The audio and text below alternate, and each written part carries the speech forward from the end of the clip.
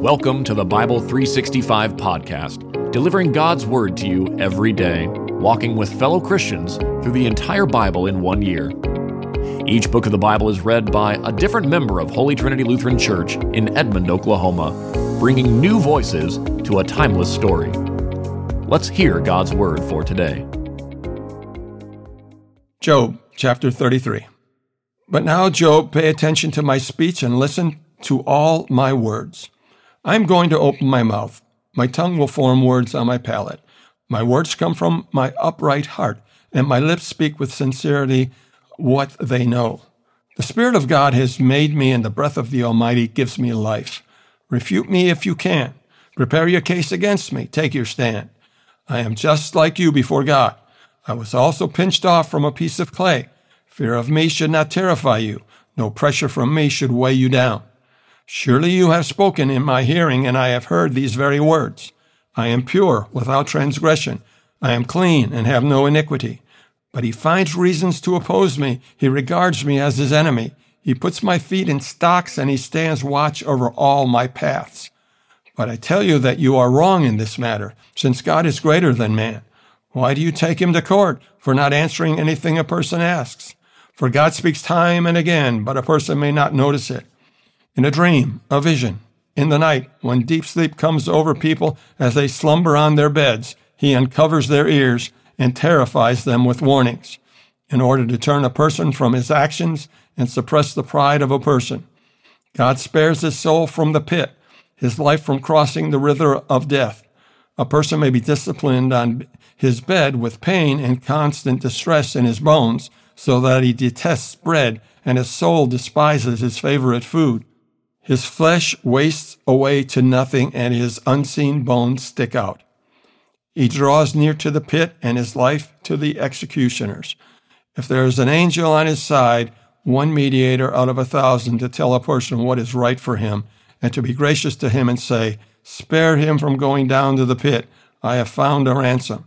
Then his flesh will be healthier than in his youth, and he will return to the days of his youthful vigor. He will pray to God, and God will delight in him.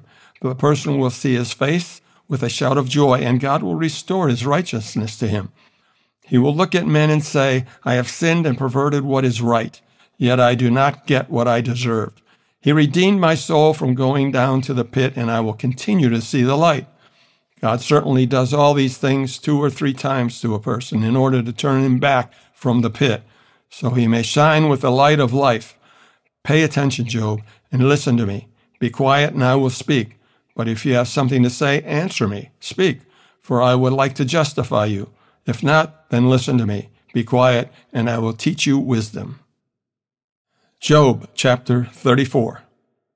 Then Elihu continued, saying, "Hear my words, you wise ones, and listen to me, you knowledgeable ones. Doesn't the ear test words as the palate tastes food? Let us judge for ourselves what is right. Let us decide together what is good. For Job has declared, I am righteous, yet God has deprived me of justice. Would I lie about my case? My wound is incurable, though I am without transgression. What man is like Job? He drinks derision like water. He keeps company with evildoers and walks with wicked men. For he has said, a man gains nothing when he becomes God's friend. Therefore listen to me, you men of understanding. It is impossible for God to do wrong and for the Almighty to act unjustly. For he repays a person according to his deeds, and he gives him what his conduct deserves. Indeed, it is true that God does not act wickedly, and the Almighty does not pervert justice. Who gave him authority over the earth? Who put him in charge of the entire world? If he put his mind to it and withdrew the Spirit and breath he gave, every living thing would perish together, and mankind would return to dust. If you have understanding, hear this. Listen to what I have to say. Could one who hates justice govern the world? Will you condemn the mighty, righteous one who says to a king, worthless man, and to the nobles, wicked men? God is not partial to princes, and does not favor the rich over the poor, for they are all the work of his hands. They die suddenly in the middle of the night. People shudder, then pass away. Even the mighty are removed without effort. For his eyes watch over a man's ways, and he observes all his steps. There is no darkness, no deep darkness, where evildoers can hide. God does not need to examine a person further, that one should approach him in court. He shatters the mighty without an investigation and sets others in their place. Therefore he recognizes their deeds and overthrows them by night, and they are crushed. In full view of the public, he strikes them for their wickedness, because they turned aside from following him and did not understand any of his ways, but caused the poor to cry out to him, and he heard the outcry of the needy. But when God is silent, who can declare him guilty? When he hides his face, who can see him? Yet he watches over both individuals and nations, so that godless men should not rule or ensnare the people. Suppose someone says to God, I have endured my punishment. I will no longer act wickedly. Teach me what I cannot see. If I have done wrong, I won't do it again. Should God repay you on your terms when you have rejected his? You must choose, not I. So declare what you know. Reasonable men will say to me, along with the wise men who hear me, Job speaks without knowledge. His words are without insight. If only Job were tested to the limit, because his answers are like those of wicked men.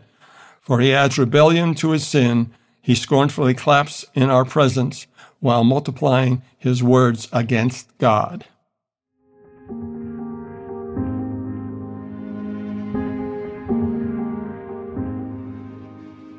Acts chapter 4, verses 1 through 22.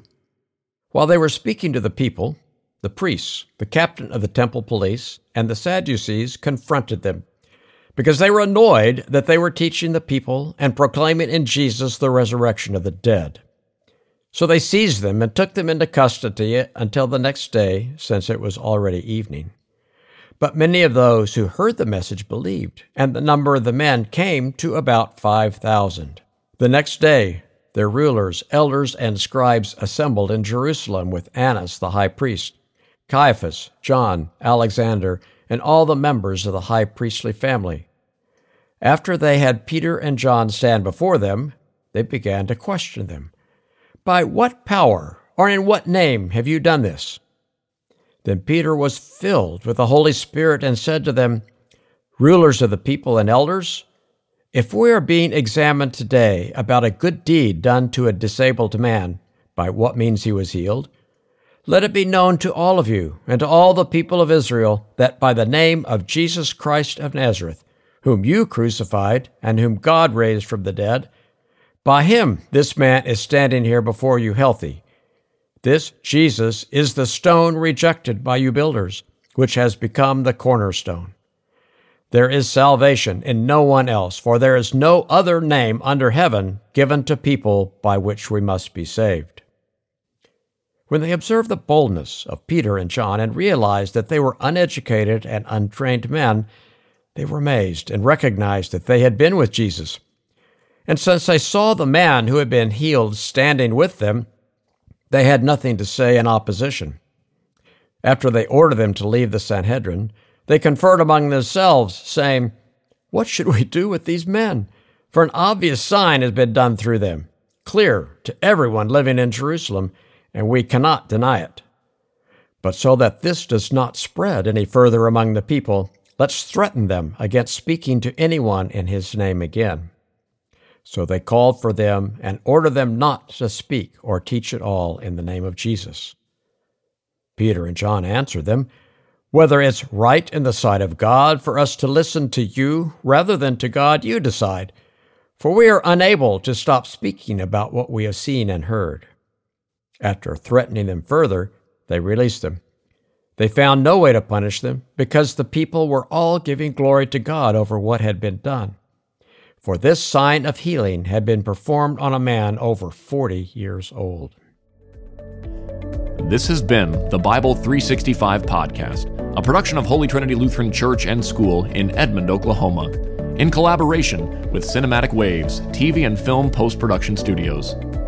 The Christian Standard Bible is copyright 2017 by Holman Bible Publishers, used by permission.